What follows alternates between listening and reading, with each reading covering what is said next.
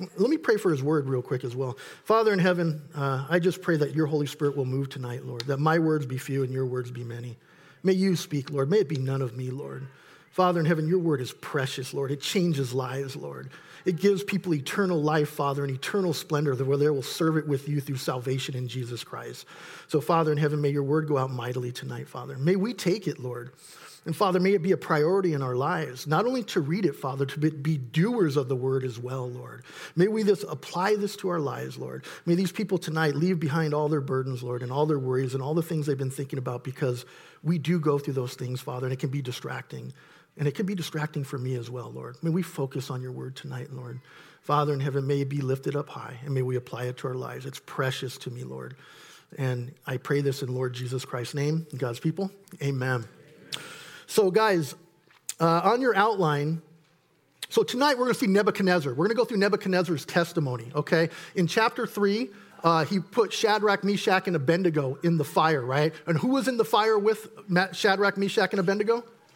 God, amen. Jesus, amen. So like all pastors say, and I say this all the time, you've heard Pastor Dave say it, I'd rather be in the fire with Jesus than out of the fire. A lot of times I said I'd rather be in a trial with Jesus than out of a trial without Jesus, amen. Because when we persevere, that brings godly character, which brings hope, guys, amen. So it's coming out of that chapter. But now Nebuchadnezzar, who in the past has seemed to glorify God, even at the end of the chapter 3, he seems to recognize God has done a miracle in Shadrach, Meshach, and Abednego when they come out of that fire. But then he goes right back into his old ways of basically glorifying himself and just being a wicked king, because he was a wicked king of Babylon. So what we're going to see tonight, though, he seems to have what I would call a coming to Jesus moment, where he realizes that God is the one true God. And what's remarkable about this book here is you have this Gentile Babylonian king who seems to almost, Daniel's writing this, but it is his testimony to the people of all nations, and we'll read that in verse 1. So point number 1 on your outline, verses 1 through 2, a Christian must live a life of evangelism. Here's some of the things we're going to see. A Christian must live a life of evangelism. We need to tell our testimony, guys, of what God has done for us in our lives, amen? Has he not done great things in your life? Has your life not been better with Jesus than without Jesus? I know mine has, amen? So I'm eager to tell people I'm excited about Christ. I always tell the youth group, be excited about Jesus. Be excited about his word. Why would we not? All the blessings I've had just today alone, guys, right? Yeah, I have a gimpy foot right now. I tore my Achilles, but you know what? I'm here with you guys tonight. I can see, I can speak, I can talk. Amen? I can eat, I can drink. God has blessed me. He's overfilled my cup. And sometimes we forget that. We need to bring the church to the people and then bring the people to church, because that's what church is for. It's to equip you guys, the saints, to go out and then evangelize the world, right? And build the kingdom of God along with the Holy Spirit and Jesus. Grace and salvation brings peace through Jesus Christ. We must desire for others to share in that same peace through Jesus Christ. If we have this peace through Jesus Christ, why would we not want everyone we know to have that same peace, that contentment, and that trust in the Lord, right? Only Jesus can bring, and peace only comes through Christ. Amen? Point number 2. When we are too comfortable in this world is when we will resist being uncomfortable for Jesus. We must not be foolish and choose a kingdom that will not last over an everlasting kingdom, guys, okay? Don't choose the one that's not going to last. This is all going to fade away and it's all going to burn. Choose the one that's everlasting. Your treasures, right, is where your heart is, and that will never fade away. He is no fool who gives, you've heard Pastor Dave say this, it's a quote from Jim Elliot, Beyond the Gates of Splendor. I love this quote. He is no fool who gives what he cannot keep to gain what he cannot lose. Point number 3, God can choose to speak to us through a dream. He can. But you don't need to wait for a dream to hear from God, right? How do we hear from God? We read his word. We read the Bible, amen? When we are afraid, troubled, or in a spiritual trial, we should not ever seek the counsel of the ungodly. Amen, and we do that a lot of times. Instead of seeking the counsel of God first, through his word, through prayer, and then other Christians who are godly men and women. Always seek the counsel of God first and then God's people. Point number 4, we must be lowly in spirit, so the only place we can look is up to God, and we're going to see Nebuchadnezzar do that. It was the only place he could look at the point he was at in his life. Matthew 5:3 says this, blessed are the poor in spirit, for theirs is the kingdom of heaven. poor in spirit, guys, is realizing we are spiritually bankrupt and we can do nothing good without Jesus, without the Holy Spirit living inside of us. Amen? We need that, guys. Point number 5, sometimes we will be asked by God to confront others about their sin and guide them to repentance, always delivered in love. We must do it in love. We don't want to be a clinging symbol. We must have compassion for people and grace and mercy for people, even when they do us wrong. Bottom line is we're going to see Daniel do that tonight as he confronts the king, and he's going to do something amazing that you would never think Daniel would do after who Nebuchadnezzar is and his character. It's going to be a message of repentance. We're not to celebrate the destruction of the unbeliever, but pray and hope for the revelation of Jesus unto salvation. Amen? We should never celebrate that someone doesn't have Jesus or bad things happen to them and maybe they're a bad person. No, we should be praying for them and loving on them and lead them to that salvation where they can turn and be in a right standing with God, no longer unrighteous, but righteous before the Father through Jesus Christ. Amen? Point number 6, all good things come from God. Every good thing we have is because God, guys, has given it to us. Like I just said, everything I have, from me eating a couple minutes ago, to drinking, to being here with you guys, to the sound system, to the worship we just enjoyed, all good things come from God. We have to remember that. Whatever we have should be used for his glory. Think about yourself less and God more. Never touch God's glory. Glory is for God alone. Amen? Amen. So let's go ahead and read verse 1. Nebuchadnezzar, the king, to all peoples, nations, and languages that dwell in all the earth, peace be multiplied to you. I thought it good to declare the signs and wonders that the Most High God has worked for me. So Nebuchadnezzar, first he says, to all the peoples and all the nations and all the languages. Now, remember, at this point in time, he's only speaking to Western Asia. Did he know it would go out to all the world from generation to generation? Here we are thousands of years later. No, he didn't know that. But is it true, the statement that he made? Has he not now, through this chapter, spoken to all languages, nations, right? We have the Bible in all these different languages in all these geographical areas. It's true. Why? Because God's word rocks, right? And it shall not fade away. It will endure to time. It is everlasting. Amen? So, when God showed Nebuchadnezzar who he was, Nebuchadnezzar thought it would be good to tell all people. She's like, God showed me who he is. Now I'm going to tell all people. Guys, we must have that same response when we realize who God is. We've experienced God in our life as Christians. Are we willing to tell all people about Jesus or just some?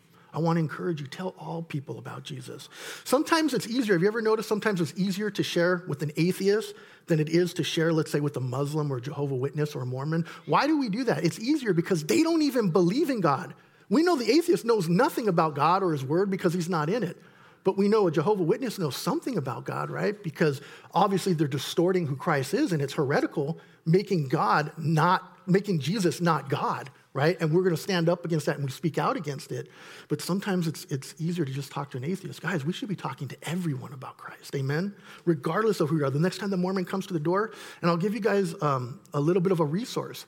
If a Mormon comes to your door, invite him back. They will come back. They pretty much have to come back.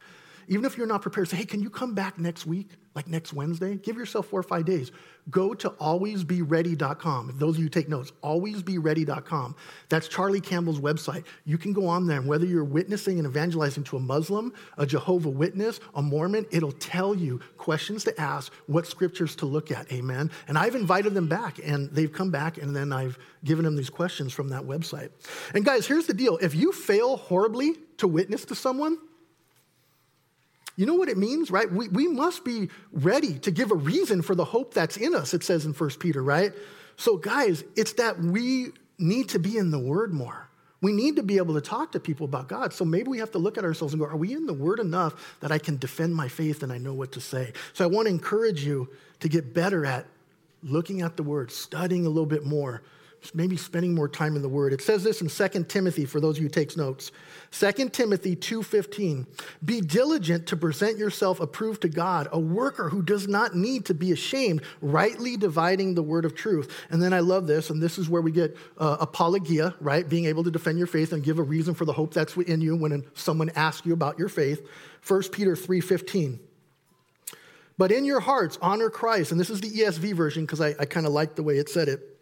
But in your hearts, honor Christ the Lord as holy, always being prepared to make a defense to anyone who asks you for a reason for the hope that is in you. Yet, do it in gentleness and respect. But guys, you know what the worst thing we could do when we have an opportunity to witness people? Nebuchadnezzar's here witnessing, he's evangelizing, is to say nothing. Have you guys ever done that? I've done that. Would you just say nothing? It could be because of your time, or it could, you're going somewhere, and I get it. Or it could be that I just don't feel comfortable, or maybe, no, I don't know what to say, and I'm afraid. Sometimes we get afraid. But here's the exhortation. If you don't know what to say, just tell them what God's done in your life, as we're going to see Nebuchadnezzar do. Just tell them your testimony. Just tell them, hey, you know what? I'm a Christian. Before Christ, this is who I was, and this is who I am now. Amen. We can all do that. And then we let the Holy Spirit take over. If you're afraid, the Holy Spirit's not, is he? The Holy Spirit is not afraid. He's ready. In fact, he's biting at the bit to say, for things to just pour out of your mouth. Amen. Have any of you guys ever witnessed to someone and then you walk away going, where did that come from? I can't believe I said it. I can't believe I remembered that scripture. Guys, let God do his work in your lives in evangelizing. Don't be afraid. Our testimonies, guys, are going to be drastically different.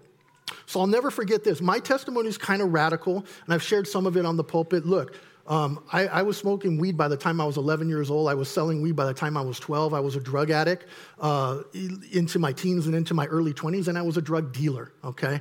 And then God drastically changed my life, right? And I look back, me and Josh always talk about, I look back on those years that I wasted. I wish I would have been a follower of Christ and known the Lord.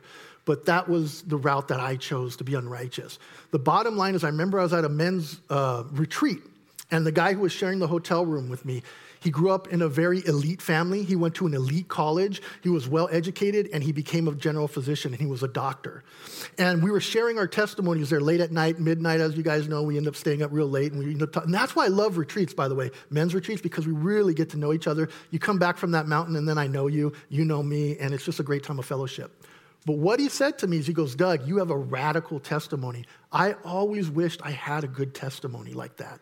And you know what I told him? I said, look, yeah, I might be able to sit down with someone who's been an ex-drug addict. I may be able to go and evangelize to someone who's been a drug dealer because I can relate to that, and I've been there and I've done that, and now I'm a reborn in Christ. But you know what I can't do? I can't sit down with another physician who's been to an elite school, who grew up in an elite family, who grew up really wealthy, and tell them, oh, and I needed Jesus.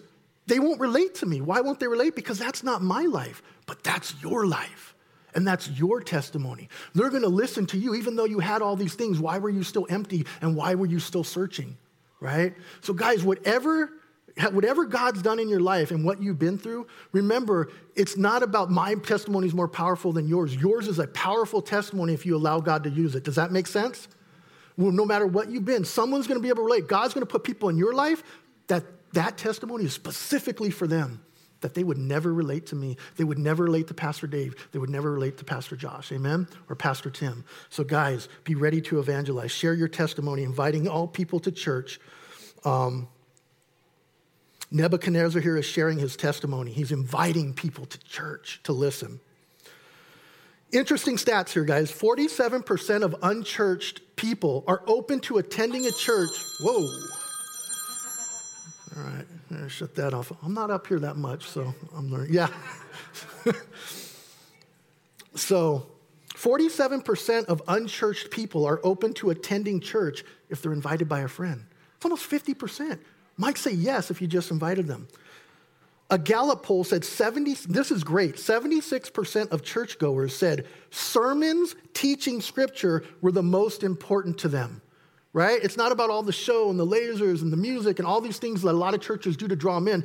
76% of people said they want to hear the Bible taught to them as it's written. Amen? And that's what we do here, and that's why we do it. 75% also wanted sermons that were relevant to their lives. So what does that mean? It means they want to read the Word of God. They want the pastor to tell them what it means and then how to apply it to their lives, right? It's pretty simple. Observation, interpretation, application, and that's what we do here verse by verse, right? Amen. So guys, always stick to the main thing, make the main thing, and keep it the main thing, which is Jesus Christ, crucified, risen again, and coming back. Amen? Always keep it that. So, we have a digital invite. I don't know if you guys knew. As you guys can see, I'm a big digital guy with the whole announcements.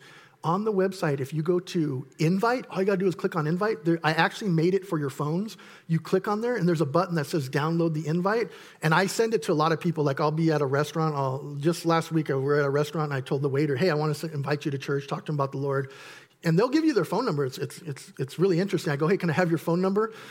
Women are I'm kind of creepy with my mustache because I've been at the grocery store and I was checking out and the woman cashier and I said, hey, do you mind if I get your phone number? And it's like, we were talking about the Lord. I'll send you the invite. And she's like, And then she said, can you airdrop it to me? I said, yeah. But guys, it's there for you guys to hand out. And we do live in a digital world. So go to the website, invite, download it, and start inviting people to church. So Nebuchadnezzar, here's who he was. He was a murderer. The man who destroyed Jerusalem, murdered many Israelites, took the best of the young men that the Jews had to offer in Shadrach, Meshach, and Abednego and Daniel and took them into captivity, okay? He cut wise men into pieces if they couldn't tell him his dream in chapter 2. Literally cut them into pieces. Daniel's heart is amazing. He actually kind of stops it and says, hey, king, give me some time. I'll go ahead and interpret the dream and stop killing people. Amen? Because that was Daniel's heart, the difference between the two men. He burned people alive in chapter 3, Shadrach, Meshach, and Abednego. He's burning them alive and saying, turn up the furnace because it's not hot enough. Let's burn these guys, including their bones, that there's nothing left. This is Nebuchadnezzar. And the last thing I'll tell you this, and I remember when I told this to the youth group, they were like, whoa, Nebuchadnezzar killed King Zedekiah. Okay? But before he killed him, he took him into captivity. He killed Zedekiah's sons. But before he killed his sons, he made Zedekiah watch his sons being murdered, and then he plucked his eyes out. So the last thing Zedekiah would ever see was his children being murdered. That's this king. That's this king who's now giving his testimony and realizing who God is. Amen? This king now sounds like an apostle. If you look at verse 1, what does he say? Peace be multiplied to you. Paul says to Timothy, grace, mercy, and peace from God our Father and Jesus Christ our Lord. To Titus, Paul says, grace, mercy, and peace from God the Father and the Lord Jesus Christ, our Savior. Now, I said he looks like an apostle. He's not an apostle. I don't want Dave coming back and you're like, hey, Doug told us Nebuchadnezzar was one of the apostles. Amen? No, he wasn't. But he sounds like one. Amen? Peter says to the dispersed believers in 1 Peter 1:2, grace to you and peace be multiplied. Exactly what he's saying here. The king is excited to tell all the people about the Most High God. The madman is greeting people now in peace like an apostle because God's touched him. Nebuchadnezzar now has peace with God the Father. We will see in verse 34, he says this. So later in the chapter, and we're going to read it, he says, I blessed the Most High and praised and honored him who lives forever. And don't get me wrong, I don't know how Nebuchadnezzar's life ended. I don't read into the silence of the Bible. All I know is right here, he's glorifying God and praising God, and he's recognizing God for who he is. Will we see Nebuchadnezzar in heaven? We'll find out when we get there. I don't know. But there's a good chance, guys. There's a good chance. You know, the thief on the cross, there he was on the cross, right? And he said, this man's done nothing. Remember me today when you go into your kingdom. And Jesus says, today you'll be with me in paradise. Well, why did he say that? Because the man said, remember me. He believed who Jesus was. It's belief, Christ alone. Amen? So maybe we'll see Nebuchadnezzar there. Peace with the Father can only come through Jesus, guys. Many have told me, oh, Doug, but I'm good with God. But that's not the case. That's not what brings salvation. Are you good with Jesus? Right? That's a general revelation that there's God. We can look at the stars. We can look around us. We have a general revelation that I believe in God. It's kind of theology. But a special revelation is where we lead them to Jesus Christ because that's the God who saves through his Father. Amen? No one can come to the Father but through who? Jesus. Amen. There's no wavering on that. Guys, and here's the thing. Jesus is our peace. It says this for those of you who take notes. Ephesians 2:14. For he himself is our peace, who has made both one and has broken down the middle wall of separation. Believers, guys, we are united by one thing in common, and that is a belief in Jesus Christ. They will know us by the love we have one for another. Amen? This verse, Paul was accused by the Jews of bringing a Gentile into the temple where they had the wall of separation, which separated Jews and Gentiles. Paul made it clear, though, to them that now because of Jesus, that wall is gone, guys. So whether we be of our lordship is in Jesus Christ. You guys realize it? Look around you. We're eternal beings. We're brothers and sisters in the Lord, heirs to a throne. We should love one another. We should greet one another. We should be happy to see one another. Amen. I'm so happy every time I see you. A lot of times you see the pastors, we stand at the back because I'm so grateful to know you guys and to be with you on those Sundays and here tonight. And this lordship of Jesus Christ, what we have in common, right? If we have Jesus in common, we have everything in common, is greater than any racial differences, political differences, geographical differences, language differences, economical differences, guys. It's what unites us, and we must rest in that. Romans 14:17 says this, for the kingdom of God is not eating and drinking, but righteousness and peace and joy in what? The Holy Spirit.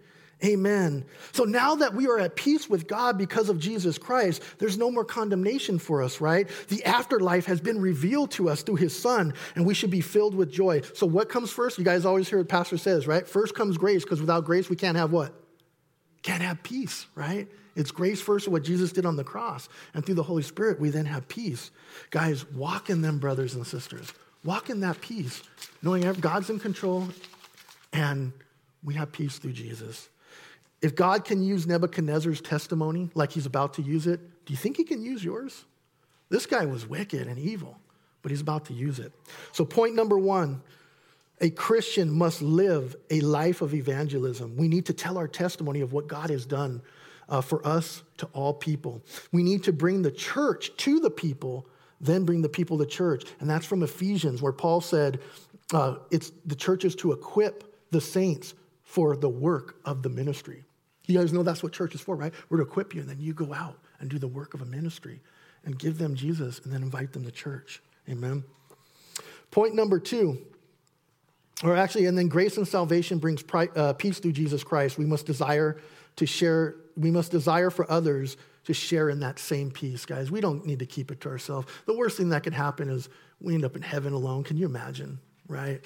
Or our loved ones aren't there. So I encourage you, keep sharing. Those who don't come to church, who are in your family, who keep saying no, keep inviting them over and over and over again. Amen?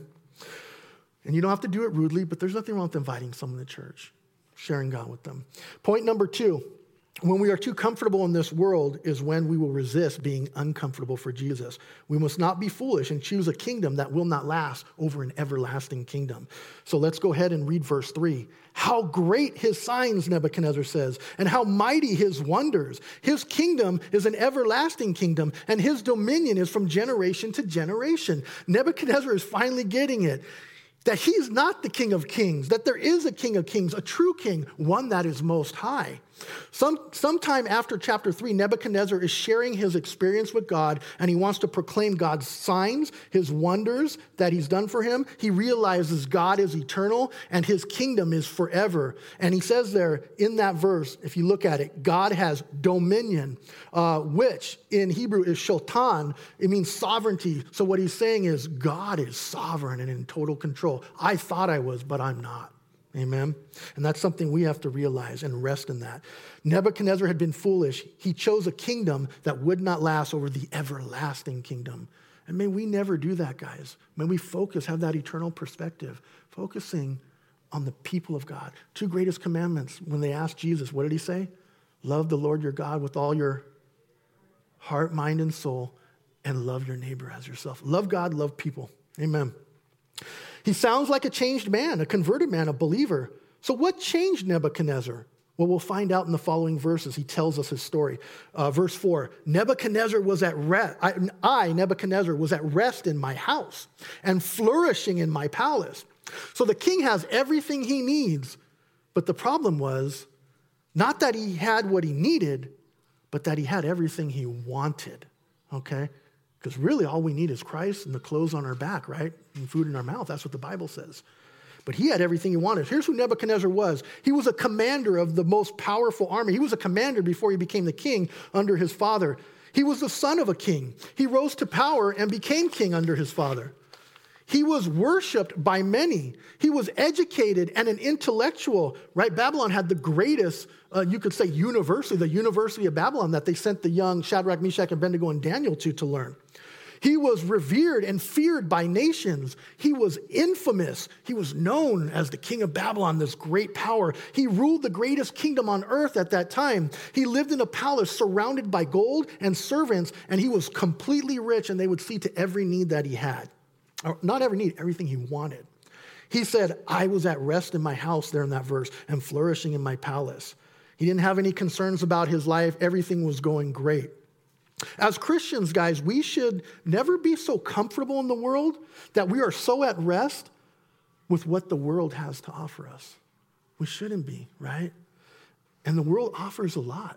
It can tell us, right? It tells us, oh, this is all you need. We see commercials every day. I like the ones where you see, and it's like a cheeseburger with bacon and a shake, and this is what Dr. Brendan can relate to this. They're constantly saying, this is all you need. This is what you want. This is what you need. Commercial after commercial, whether it be retirement, whether it be 401k, whether it be the stock market, whether it be a new car, whether it be a new house, right? No, what I need is Jesus Christ, food in my stomach and clothes on my back. And I'm content, amen? So that way, whatever happens to me in my life, my dreams are not mine. My dreams are Christ's dreams that he wants for me in ministry. Amen, guys? So bottom line, and that's why you see in the world, what the world has to offer never fulfills that God-shaped hole that people have in their hearts. Many people seem to have everything in their lives, right? Movie stars, musicians, athletes, and so on. And we see them. It seems like they have everything. In fact, a lot of times we covet it and we go, I wish I had that, and then maybe I'd be happy. You see, all the power, riches, success on earth can't answer the questions, and it couldn't answer it for Nebuchadnezzar. The question every human being has in their heart, and here's what they are, the 5 things. Where did I come from? What is the purpose of my life? Is there truly right from wrong, a universal law? Is there justice for those who break this universal moral law? Will I live on? And if so, can I live forever? And can it be in peace, right? And what does God tell us? No more weeping, right? No more sorrow, no more suffering. Yeah, it can be. So if we look at it, God answered all those things, right? He answered them 2,000 years ago, Jesus Christ on the cross, the only man who ever answered everything that a man longs for in his heart. He answered those things. Where did I come from, Lord? In the beginning, God created what?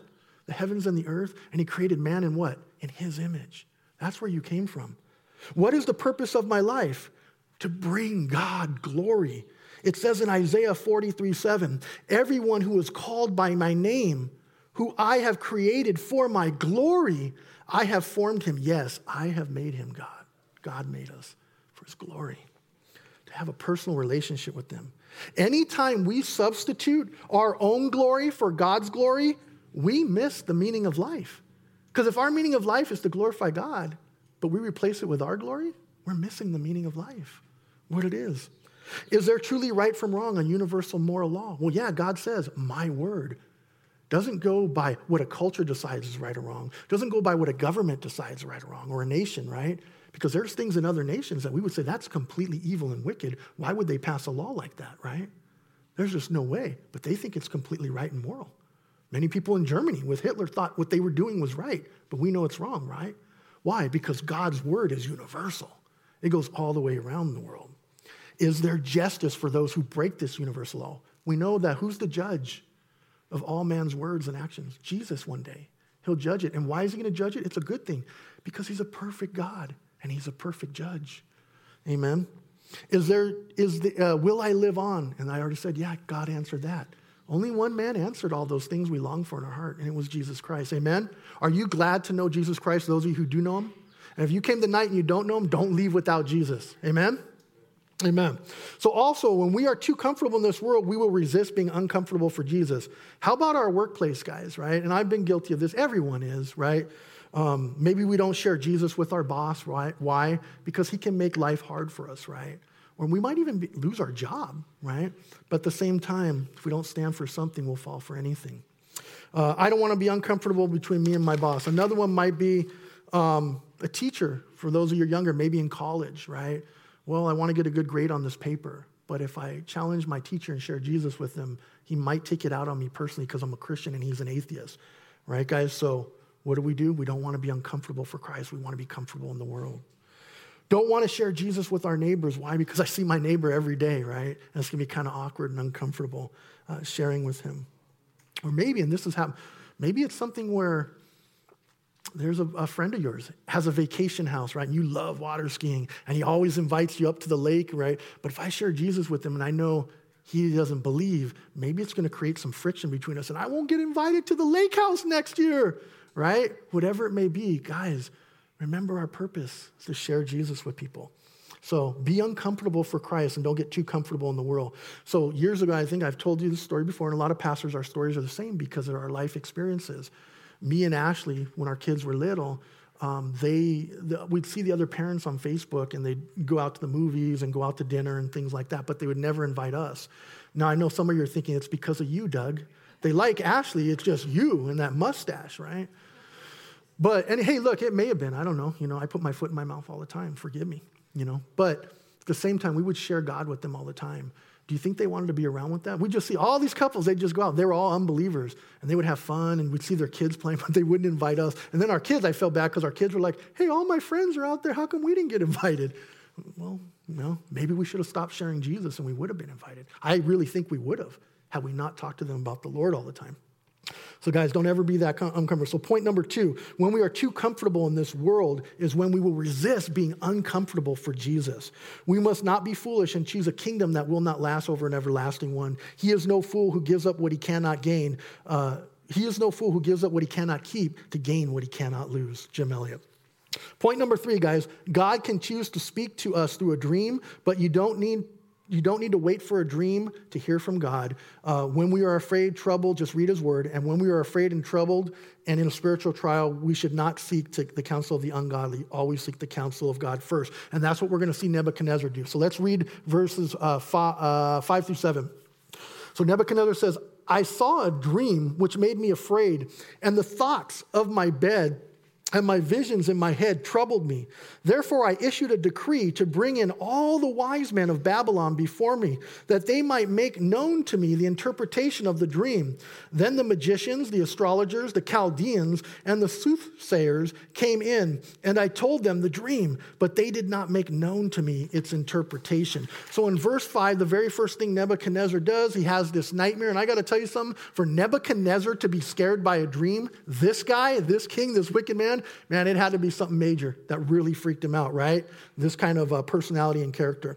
So here's one of the things too, I don't remember I don't know about you guys, but I don't remember anything from my dreams. Like my wife, I can literally wake up from this really long nightmare or dream and my wife will go, well, what happened? I go, I have no idea. I don't know. I just got to go get some water, right? And the bottom line though, my wife remembers every single thing about their dream. All the way to what someone's wearing, what someone said, where they were. And I don't know if you guys have ever experienced this. It's true. When my wife, she'll tell me you were in my dream last night and I saw you hanging out with that girl at the party and you were talking to her and it looked like you were going to hold her hand and she's mad at me, right? And I'm like, dude, it was a dream. And she goes, I'm still mad at you.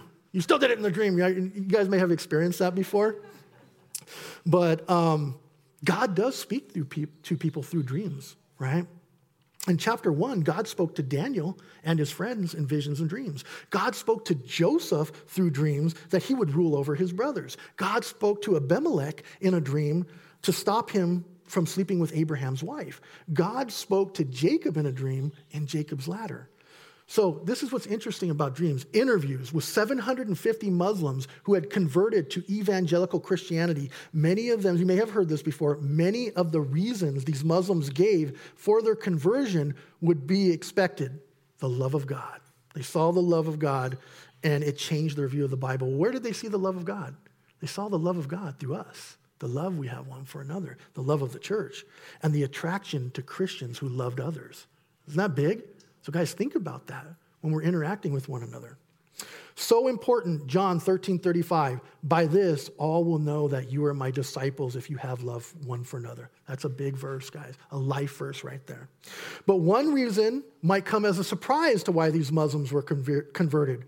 The experience of a dream they believed to be from God. So these Muslims had dreams that they believed were sent to them, given to them from God. Mission Frontiers magazine has reported that out of 600 Muslim converts, 25% experienced a dream that led to their conversion. I believe God still speaks to us through dreams today. We should not be waiting, though, to hear from God through a dream, guys. We should hear from God every day by praying to him and reading his Bible. Reading his Bible, guys, every day. You want to hear from God? Read your Bible. Amen? Amen? You guys still with me? Some believe they hear from God all the time in their dreams. I had a family member, one of my siblings was always like, oh, God told me this. I had a dream. I mean, constantly with the dreams. Never opened her Bible once. So almost everything that she would tell me about the dream wasn't even accurate. But she was really into dreams and kept telling me God was speaking to her, but never read her Bible. They spend more time dreaming about who God is than reading who God is in his own words. So may we never spend more time dreaming about who we think God is. May we know who God is in his own words. Amen? So this type of behavior can be dangerous. You got to be careful. We hear from God. It has to line up, as you always hear pastors say, it has to line up with Scripture. So guys, what isn't from God? What isn't from God? God told me in a dream it's okay to marry the girl that I'm in love with, even though she's not a believer. Well, no. 2 Corinthians says, do not be unequally yoked together, right, with an unbeliever. For what fellowship has righteousness with lawlessness? And what communion does light have with darkness? Amen? God told me in a dream it's okay to get a divorce. I'm just unhappy in my marriage. No, that's not from God, right? Not a dream from God. Mark chapter 10:8 says this, and the two shall become one flesh. So then let what God has joined together, let not man separate. Therefore, what God is, so no, it didn't come from God. Don't leave your wife for that. There's only two reasons. I'm not going to get into the two reasons that divorce is awarded from God. But no, we don't leave our wives, okay? God told me in a dream, I don't have to go to church. No, do not forsake the assembly of yourselves together, right? God told us that. That's why we kept having church when all the pastors met during COVID. We were going to obey God's word over what man wanted us to do. Again, be careful. Anytime we hear from God, it's better to line it up with his word. But if we don't know his word, we won't know which dreams are from God or what is from God and what's not, guys. Amen? So Nebuchadnezzar had a dream, and now he needs the interpretation from a godly man. In verse 6-7, you see Nebuchadnezzar becomes afraid. The first thing he does, what's the first thing he does when we read these verses? He calls the wise men, the astrologers, the Chaldeans. The Chaldeans were the ones who pointed out Shadrach, Meshach, and Abednego when they wouldn't bow to his idol and said, look, the Israelites are not bowing, and then that's when he threw them into the fire. So do you think he should listen to the Chaldeans? Probably not, okay? Probably not a good idea, but yet he calls them in first. The Chaldeans were just numbskulls, is basically how I look at them. In chapter 3, Nebuchadnezzar said, blessed be the God of Shadrach, Meshach, and Abednego, who sent his angels and delivered his servants who trusted in him. Amen? Right? So he had seen them delivered from the fire, but yet calls in the same guys to give him counsel who wanted him to throw those people in the fire. Nebuchadnezzar seeks the answers from everyone but God's messenger. We do the same sometimes, guys. We're afraid of the outcome of a trial, or maybe we're even in sin. We'll try everything first before we turn to God or to God's messengers. I had a brother years ago who I would call all the time, and he didn't return my call for 12 months. And I kept calling. I'd call about once a month, just check in on him, just tell him, hey, bro, I love you, miss you. Give me a call when you get a chance. Finally, after a year, he called me back, and I said, bro, and I just said to him, man, it's great to hear from you, bro. How you been? How's the kids? How's the family? And he goes, well, bro, I go, yeah, you never returned my call. You know what he told me? He said, Doug, I didn't want to talk to you because, bro, I had backslidden. I was living in sin, and I knew you would ask me how I was doing spiritually, and you'd bring up Jesus. And I did not want to face that. So I avoided your calls for a year. And I said, okay. And I said, well, that's fine, brother, but how are you now? He said, bro, I'm back on track. I've been going to church. And he goes, it's like that, bro? Like, you're not mad? I said, why would I be mad, bro? It's like the prodigal son. I'm just celebrating your home, brother. Amen. You know, how's the family? How's the kids? You know, love, guys. We have to love one another. So Philippians 4:6 says this, be anxious for nothing, but in everything by prayer and supplication with thanksgiving, let your requests be made known to God. We need to go to God first for counsel. Always God first in prayer, right? James 5:13, is anyone among you in trouble? Let them pray. But Nebuchadnezzar went to the council of the ungodly. And what did they offer him? They're going to offer him nothing. They couldn't help him. Big surprise that they couldn't tell him anything about the interpretation of his dream. And I don't believe that they could not tell him something about his dream. I believe they didn't want to, okay? And that's why they would say, oh, king, live forever, right? Because this dream that Daniel's about to tell him, he's going to tell him a hard truth that's going to make this king, that would make any king mad. So they were men pleasers. So point number 3, God can choose to speak to us, guys, in a dream, but you don't need to wait for a dream to hear from God. Just read your Bible. Amen? When we are afraid, troubled, or in a spiritual trial, we should never seek the counsel of the ungodly. We should seek God's counsel and godly people's counsel. Always seek the counsel of God first and then God's people. Point number 4, we're going to look at right here in the next verses. We must be lowly in spirit, so the only place we can look is up to God. Matthew 5:3, blessed are the poor in spirit, for theirs is the kingdom of heaven. Poor in spirit is realizing we are spiritually bankrupt without Jesus, without salvation and the Holy Spirit to help us through life and to help us into the kingdom of God. Okay, like Jesus said, I'm going to send you a helper, amen? Lord, help. Sometimes that's my prayer, by the way. Pastor Dave calls it a holy rocket. Lord, help. It's funny, I had this sister in the Lord years ago, and her husband used to tell me, man, she stands at the kitchen sink and she washes dishes, and then she'll go, Lord, send your help. Lord, send your help. He goes, yeah, she's always praying that. And I said, well, praise God. Maybe she needs the Lord's help. Amen. That's the first one we should go to. So Daniel, let's see verse 8. Let's read 8 through 9. But at last Daniel came before me. His name is Belteshazzar, according to the name of my God. In him, the spirit of the holy God. And I told the dream before him, saying, Belteshazzar, chief of the magicians, because I know that the spirit of the holy God is in you, and no secret troubles you, explain to me the visions of my dream that I have seen and its interpretation. So we see this great ruler now acknowledging the God of the Jews as the true and only God. Nebuchadnezzar says, look at verse 8, Belteshazzar, according to the name of my God, because Belteshazzar was his Babylonian name, which was in worship of the pagan god Bel. Nebuchadnezzar had his god, Bel. Daniel had in him the holy God. Okay? Nebuchadnezzar acknowledges the one true God that lives in Daniel. Daniel's God is in Nebuchadnezzar's life. Right? He realized it. He saw his God, Daniel's God, pull them out of the fire, right? But he's not the God of Nebuchadnezzar's life, right? So guys, just don't have a life where God's in your life. Is he the Lord of your life? Amen? And he wasn't for Nebuchadnezzar. It's also a problem that all rulers have.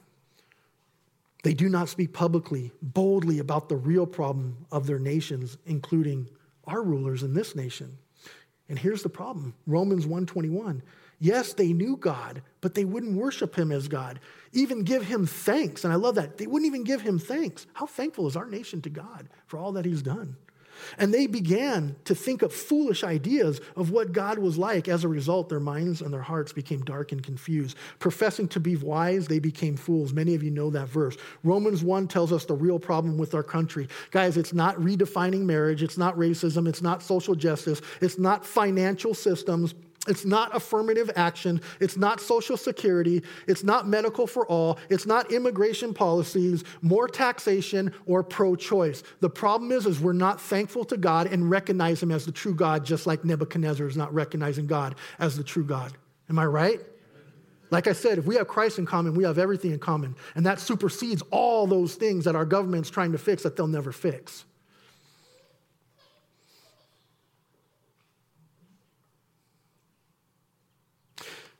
And in Romans 1:28, it says, and just as they did not see fit to acknowledge God any longer, God gave them over to a depraved mind to do the things which are not proper. And that's what we're doing right now in this nation and around the world. And because they do not acknowledge and honor God, God gives them over to wickedness. Exactly what's happening in our society. As you see buildings burning down, as you see people stealing things, they just close like a bunch of CVS's up north because people can walk in and steal anything and there's no consequences. So they stole everything in the CVS's, and now CVS closed down 22 stores. So what that means is those kids, those parents aren't going to be able to go get diapers for their kids at night. They're not going to be able to fill medical prescriptions, right?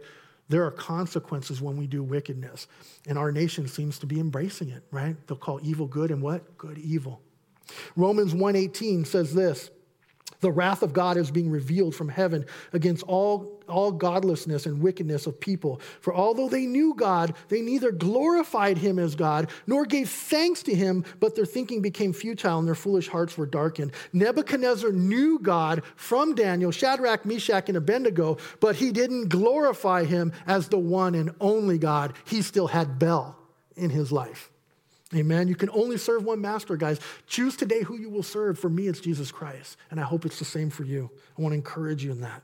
Romans 1:32, who knowing the righteous judgment of God, that those who practice such things are deserving of death, not only to do the same, but also approve of those who practice them. And we see that throughout our government, right? Not only is wickedness going on, but the other people who may not be participating on are still passing laws and celebrating with the people who want wickedness.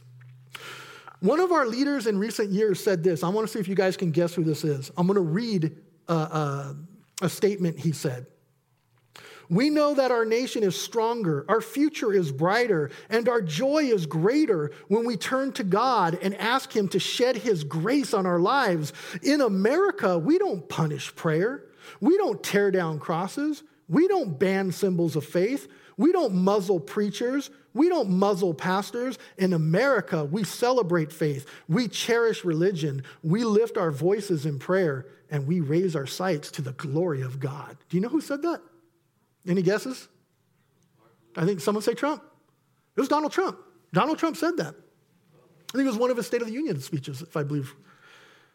But where Donald Trump fell short, guys, is where Nebuchadnezzar falls short. His humility. He had none. He had no humility. Okay? The same sin that Nebuchadnezzar is struggling with, and it's the same sin we all struggle with. Humility, right? Being prideful of the things we've accomplished and the things we do. Proverbs 16:18 says this, pride goes before destruction and what? A haughty spirit before a fall. Did Trump fall? Yeah. I believe if Trump just had an ounce of humility, he could have easily won that election. I mean, he was saying that he brought back college football. I'm like, really? Right? Are you kidding me? Like you're taking credit for that? I mean, everything was, look at how great I am. Look, what I have done. You know what the other candidate had? I mean, look, I didn't vote for him, but you know what the bottom line is? He had some humility. He didn't speak like that. Trump was very prideful. Donald Trump was not poor in spirit, guys, okay? James 4:6 says this, God resists the proud but gives grace to who? The humble, okay? So here's a story of Donald Trump just to kind of show you how he wasn't humble. They asked him in an interview, do you ask God for forgiveness? And he said, well, I don't really need to ask God for forgiveness. I just realize what I do is wrong, and then I just fix it. He said that. So here's this man who said all these amazing things about God, but then didn't show any humility. When they asked him about communion, right? Because a lot of people ask, oh, was he a Christian? I don't know. That's for God to decide. For me, he didn't show the fruits of a Christian, although I agreed with a lot of his ideology and his worldview. On communion, they asked him, he said, well, I have the little wine and I have the little cracker and I eat it, and I guess it's a sign of forgiveness, right? But these guys, right, we have reverence for God. That's not what communion is. That's the blood that was shed on the cross and us realizing that it represents that in our memory, right? That's what Jesus did for us. So guys, Nebuchadnezzar has the same problem. He's prideful. Now in verse 8 through 9, even though Nebuchadnezzar doesn't worship Daniel's God, he does acknowledge that God is holy. It means he knows about God, but it's not the Lord of his life. Look at verse 9. He says, the spirit of the holy God is in you, Daniel. Nebuchadnezzar saw the good and marvelous things that Yahweh did in Daniel's life, but he still had no interest having God do the same things in his life. It reminds me, I remember when I was younger and I became a Christian and I started to change my life, right? God started to help me make things right and to stand before God in righteousness rather than unrighteousness. And right, my heart changed like probably all of yours who have come to Christ. And I'll never forget, my dad said, man, this Christian thing is really good for you, son. I said, Dad, you want to come to church with me? He goes, oh, no, I'm good. Right? That's Nebuchadnezzar. Daniel, this is great for you. The living God lives in you and does miracles. Well, Nebuchadnezzar, you want that? I said, no, I'm good. I'm good. I've seen the miracles. I've seen the kids come out of the fire, but I'm good, right? It reminds me of that. So let's read verses 10 through 18. Take a big chunk here. There were the visions of my head while on my bed. I was looking, and behold, a tree in the midst of the earth, and its height was great. The tree grew and became strong. Its height reached the heavens, and it could be seen to the ends of all the earth. Its leaves were lovely, its fruits abundant, and in it was food for all. The beast of the field found shade under it. The birds of the heavens dwelt in its branches, and all flesh was fed from it. I saw the visions in my head while on my bed, and there was a watcher, a holy one, coming down from heaven. He cried aloud and said thus, chop down the tree and cut off its branches, strip off its leaves and scatter its fruit. Let the beast get out from under it and the birds from its branches. Nevertheless, leave the stump and the roots in the earth, bound with a band of iron and bronze. In the tender grass of the field, let it be wet with the dew of heaven, and let him graze with the beasts on the grass of the earth. Let his heart be changed from that of a man. Let him be given the heart of a beast, and let 7 times pass over him. This decision is by the decree of the watchers, and the sentence by the word of the holy ones, in order that the living, I love this, in order that the living may know that the Most High rules in the kingdom of men.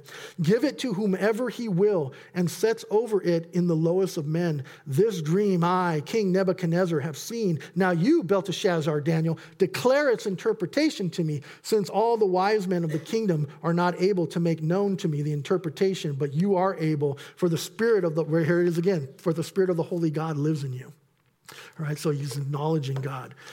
It's clear, now I'm going to say it's clear, so I'm not foretelling, I'm not a prophet or anything, but I'm foretelling. We're going to read, Daniel's going to go ahead and interpret the dream, so if you read ahead, you would know what the dream meant. So I'm going to kind of break it down. We find out in verses 13 through 14, was a holy one watching this tree, and the holy one didn't like what it saw. The holy watcher orders that the tree be chopped down. In verse 15 through 16, we find out that the tree is a man, it says there. In verse 15, it says, and let him graze with the beasts. Verse 16 says, let his heart be changed from that of a man. So this is talking about a man and Nebuchadnezzar. There are watchers watching us, guys, and that's what he's talking about, the watchers, the angelic beings from heaven. Angels do look into the things that we do. We read in 1 Peter, those of you take notes, 1 Peter 1:12. To them it was revealed that not to themselves, but to us, they were ministering the things which now have been reported to you through those who have preached the gospel to you by the Holy Spirit sent from heaven things which angels, what? Desire to look into. Okay? Luke 15:10, likewise I say to you, there is joy in the presence of the angels of God over one sinner who repents. So when they see a sinner comes to church, right, gives his life to the Lord, they're celebrating in heaven. So they are looking on us. The angelic beings, don't get me wrong, that's not people who die because we're not angels, right? We're made in the image of God. So we are not angels. And the most important, the Father and the Son are always watching us. Amen. And I would always tell my kids that, and I think that's one of the beautiful things about Christianity and acknowledging God for who he is, that even when I'm not around, God is watching over them, and they know God's watching what they do.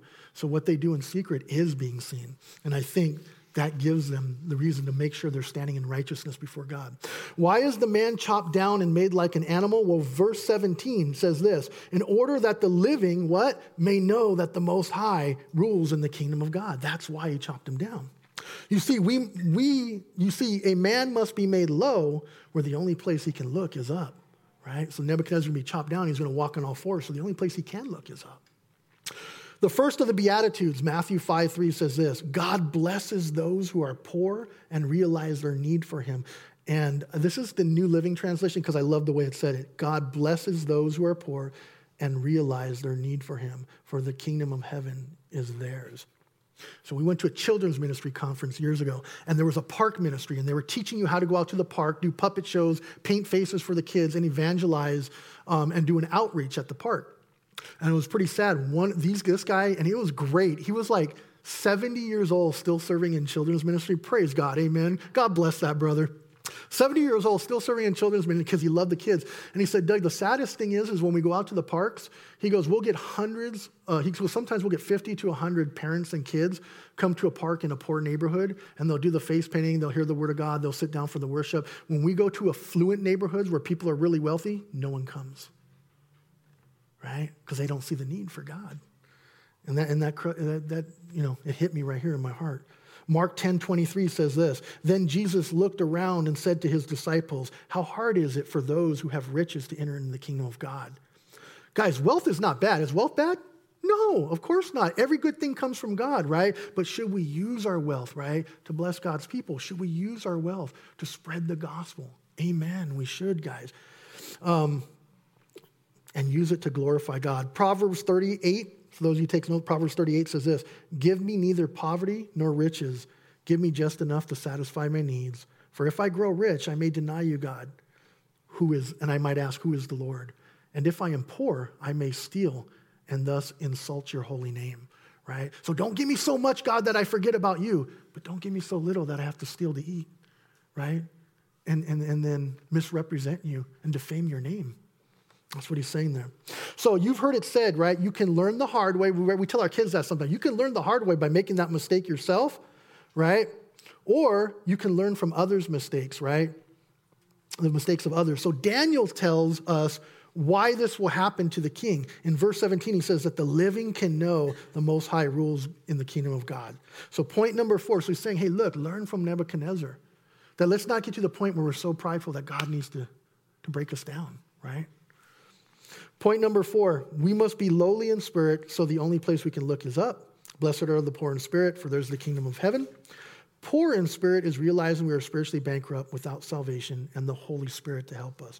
Point number 5, sometimes we will be asked by God to confront others about their sin and guide them to repentance, always delivered in love. We're not to celebrate the destruction of the unbeliever, but pray and hope for the revelation of Jesus unto salvation. We're going to take a big chunk here. We're going to read 19 through 27. This is where Daniel's going to interpret it. Then Daniel, whose name was Belteshazzar, was astonished for a time, and his thoughts troubled him. Now, get this. So he's troubled by this. He says, so the king spoke and said, Belteshazzar, do not let the dream or its interpretation trouble you.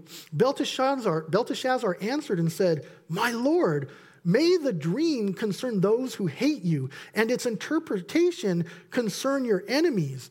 The tree that you saw, which grew to become strong, whose height reached the heavens, and which could be seen by all the earth, whose leaves were lovely and its fruit abundant, in which was food for all, under which the beasts of the field dwelt, and in those branches the birds of the heaven had their home. It is you, Nebuchadnezzar, O king. You have grown and become strong, for your greatness has grown and reaches the heavens, and your dominion to the end of the earth. And inasmuch as the king saw a watcher, a holy one, coming down from heaven and saying, chop down the tree and destroy it, but leave its stump and its roots in the earth, bound with a band of iron and bronze in the tender grass of the field.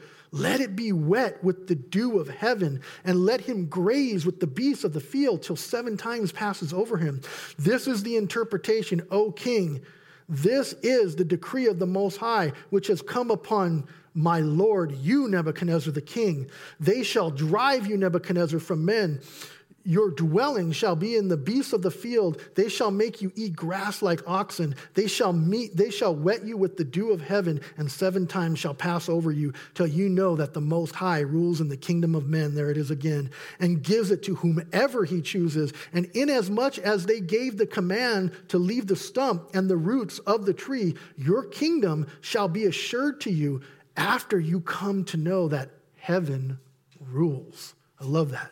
Therefore, O king, let my advice be acceptable to you. Break off your sins. Now he's telling him to repent. Break off your sins, king, and by being righteous, and your iniquities by showing mercy to the poor. Because remember, Nebuchadnezzar never used his wealth for anyone but himself. He built this huge statue, the size of the Statue of Liberty, and said, get down on your knees and worship it, and look at how great I am. Showing mercy to the poor, perhaps there may be a lengthening of your prosperity. This dream troubled Daniel, and I love this. Look at what he says. My Lord, may the dream concern those who hate you. May it be your enemies, and its interpretation concern them, not you. So how can Daniel say this about a king? Because he had agape love. This was the king that murdered people. This was the king that threw his friends into the fire. This was the king that made him want to eat. He was trying to force him to eat the meat, remember, and drink of the king's wine and all the stuff he had done to him. But he still had compassion for the king. He still had mercy on the king. He still cared for him, which is amazing to me. It's agape love. How can you love a man like that?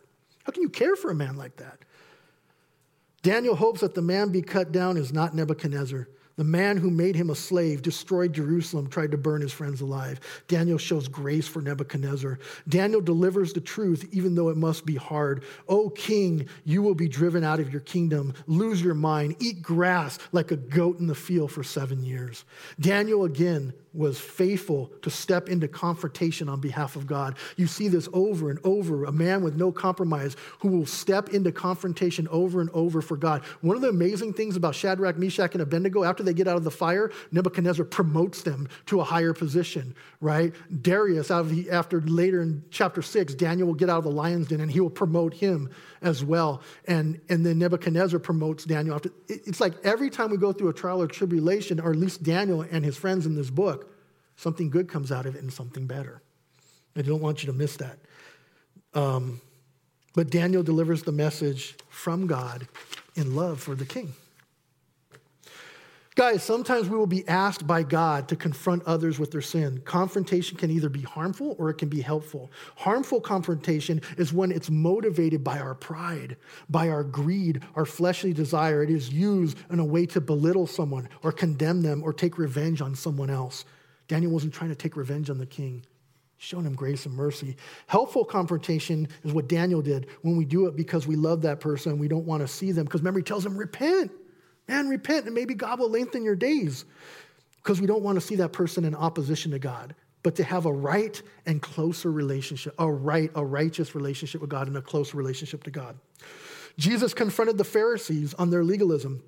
Paul confronted Peter when he learned that Peter was behaving hypocritically towards Gentile believers in Galatians 2:11. Nathan confronts David, if you remember, about Bathsheba and his sin.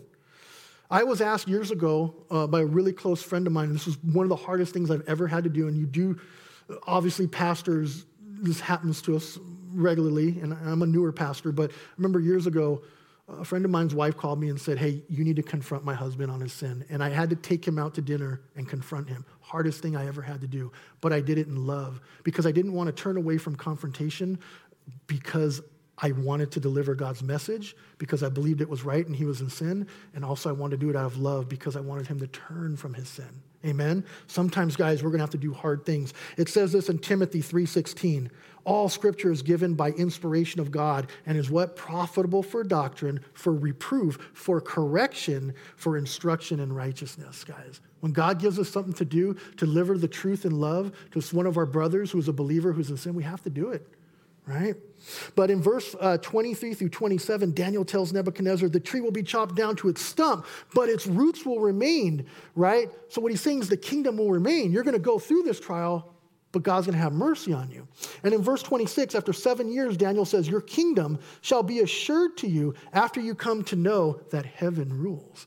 Is God in control? Can God chop us down? But let's not wait for God to chop us down. Let's be obedient now, amen?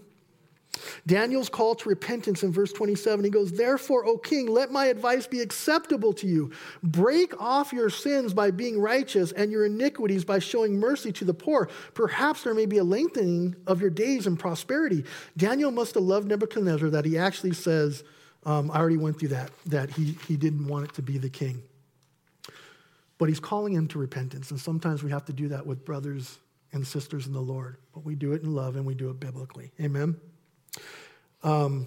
Ezekiel 3:18 says, when I say to you that the wicked, you shall surely die, and you give him no warning, nor speak to warn the wicked from his wicked way to save his life, the same wicked man shall die in his iniquity, but his blood I will require at your hand. Yet if you warn the wicked, and he does not turn from his wickedness, nor from the wicked way, he shall die in his iniquity, but you shall have delivered your soul. So Daniel was not just examining Nebuchadnezzar's life, but he was making a faithful declaration of God's message of repentance. And that's what Ezekiel's saying, that when we're given a message for someone, a message of repentance, we have to deliver it. Otherwise, we're not doing God's will in our life. We're actually going in opposition to God. And that's what he means. Then their blood will be on your hands because I gave you something to do, but you didn't follow my commandment. Now, believers to fellow believers, it says this in Galatians 6:1. Brethren, if a man is overtaken in any trespass, you who are spiritual, restore such one in a spirit of gentleness, considering yourself less, you also be tempted. Right? Because if God gives us something to do to confront a brother or a sister in their sin, because we want them to get into a right relationship with God, but then we don't do it, now we're in sin because we're not doing what God has asked us to do biblically in that situation, guys. So point number 5, sometimes we will be asked by God to confront others about their sin and guide them to repentance. Always delivered in love, remember. We're not to celebrate the destruction of an unbeliever, but pray and hope for the revelation of Jesus Christ unto salvation, which was what Daniel's heart was. Point number 6 and last point, all good things come from God. Every good thing we have is because God has given it to us. Whatever we have should be used for his glory. Think about yourself less and God more. Never touch God's glory. Glory is for God alone. So let's close it up with 28 through 33. All this came upon the king Nebuchadnezzar at the end of the 12 months. He was walking about. Now, so here he is. Daniel warned him, told him to repent. He's walking in his palace in Babylon. The king spoke, saying, Is this not great Babylon that I have built for a royal dwelling place by my mighty power and for the honor of my majesty? While the word was still in the king's mouth, a voice fell from heaven. King Nebuchadnezzar, to you it has been spoken. The kingdom has departed from you, and they shall drive you from men, and your dwelling shall be the beasts of the field. They shall make you eat grass like oxen, and 7 times shall pass over you until you know that the Most High rules in the kingdom of men and gives it to whomever he chooses. That very hour the word was fulfilled concerning Nebuchadnezzar. He was driven from men and ate grass like an oxen. His body was wet with the dew of heaven till his hair had grown like eagle's feathers and his nails like birds' claws. So the first thing we see is God is long-suffering. He gives him 12 months to repent. He showed his mercy. He said, hey, repent, like he did with Pharaoh, right, in the plagues. Repent, repent, repent. Do this, let my people go. But Nebuchadnezzar doesn't listen. And Nebuchadnezzar still gives himself all the glory in verse 30. The king spoke, saying, Is this not the great? I have built. Look what I have done. My power and my majesty. That's why I said earlier with Trump, isn't that kind of similar to what he did? Look what I have done. Amen. God had showed Nebuchadnezzar signs, miracles, one after another, sent a prophet, a messenger from God to warn him to repent, but it still wasn't enough. All good things come from God that God has given to us. Whatever we have achieved and built in our lives, it should be for his glory and should be used to bring God glory. Never touch God's glory. Amen? It's for God alone. Let's read verse 34 through 37. And at the end of that time, Nebuchadnezzar, lifted my eyes to heaven, and my understanding returned to me. And I blessed, here now he's praising God, and I blessed the Most High and praised and honored him who lives forever. For his dominion is an everlasting dominion, and his kingdom from generation to generation. All the inhabitants of the earth are reputed as nothing. He does according to his will in the army of heaven. I love that. And among the inhabitants of the earth, no one can restrain his hands or say to him, What have you done? At the same time, my reason returned to me. Nebuchadnezzar, the crazy man, came back to him. And for the glory of my kingdom, my honor and splendor returned to me. My counselors and nobles resorted to me. I was restored to my kingdom, and excellent majesty was added to me. Now I, Nebuchadnezzar, praise and extol and honor the King of heaven, all of whose works are truth and his ways are justice, and those who walk in pride he is able to put down. Nebuchadnezzar was brought on his hands and knees, literally brought low, but his understanding returned to him when he did what? It says there in verse 34, when he said, I lifted my eyes to heaven. Amen? Only when we look up to God, guys, in humility and not realize it's all because of our doing, that all glory goes to him, then we recognize he's our Lord and we have understanding, and then we gain wisdom into the things of God. Amen? Then in verse 36, he says, after acknowledge God for who God really is, most high and eternal, Nebuchadnezzar says, I was restored to my kingdom, and excellent majesty was added to me. So God even gave him more. He says it was even added to me after I realized who God was. And then in verse 37, Nebuchadnezzar says he praises and extol and honor the King of heaven, all of whose works are truth, he says. Jesus Christ is the only way, right? The life and the truth of our Lord Jesus Christ. And his ways, justice. And those who walk in pride, he is able to put down. Extol in Hebrew is room, to exalt with praises and celebrate. So you could read that verse 37 like this. I, Nebuchadnezzar, praise and celebrate and honor the kingdom of heaven. C.S. Lewis said this, I'll finish with this. If the worship team wants to come up. C.S. Lewis said this, God is not proud. He will have us even though we have shown that we prefer everything else but him. God is not proud that he has shown us that he allows us to worship everything but him, but still loves us, right? Zach Poonen said this, sin came through the pride of Lucifer, and salvation came through the humility of Jesus. Pride came through Lucifer, guys, but humility came through Christ, and he set that example for us. Be humble. Tim Keller said this, the essence of the gospel humility is not thinking more of myself or thinking less of myself. It is thinking of myself less. You know, are we on our mind all the time? I remember Pastor Dave always says, are we always thinking about us? Or are you guys thinking about each other? Are we thinking about ministering and blessing those around us, guys? I titled this message, The Most High Rules in the Kingdom of Men, because he does. And I'm so glad he does. God is so good. So, like Nebuchadnezzar, as long as you're alive, it's never too late to choose Christ and believe. Nebuchadnezzar was in the end of his years. So it's never too late. So let's go ahead and bow our head in prayer.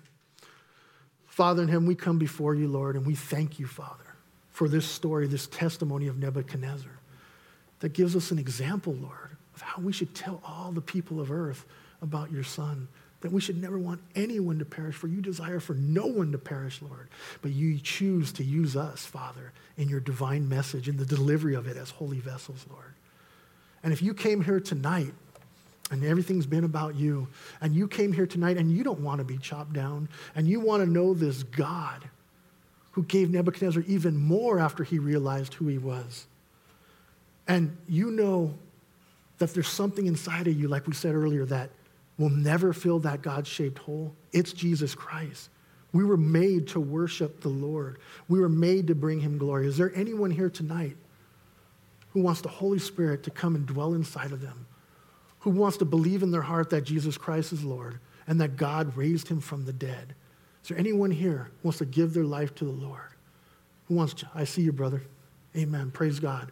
Is there anyone else? Don't wait. You might not have tomorrow. I see you, brother. Amen. Say this prayer with me. Holy Spirit will dwell inside you. He will change your life. He will make everything better because he is good and all good things come from him. So let's pray this together. Father in heaven,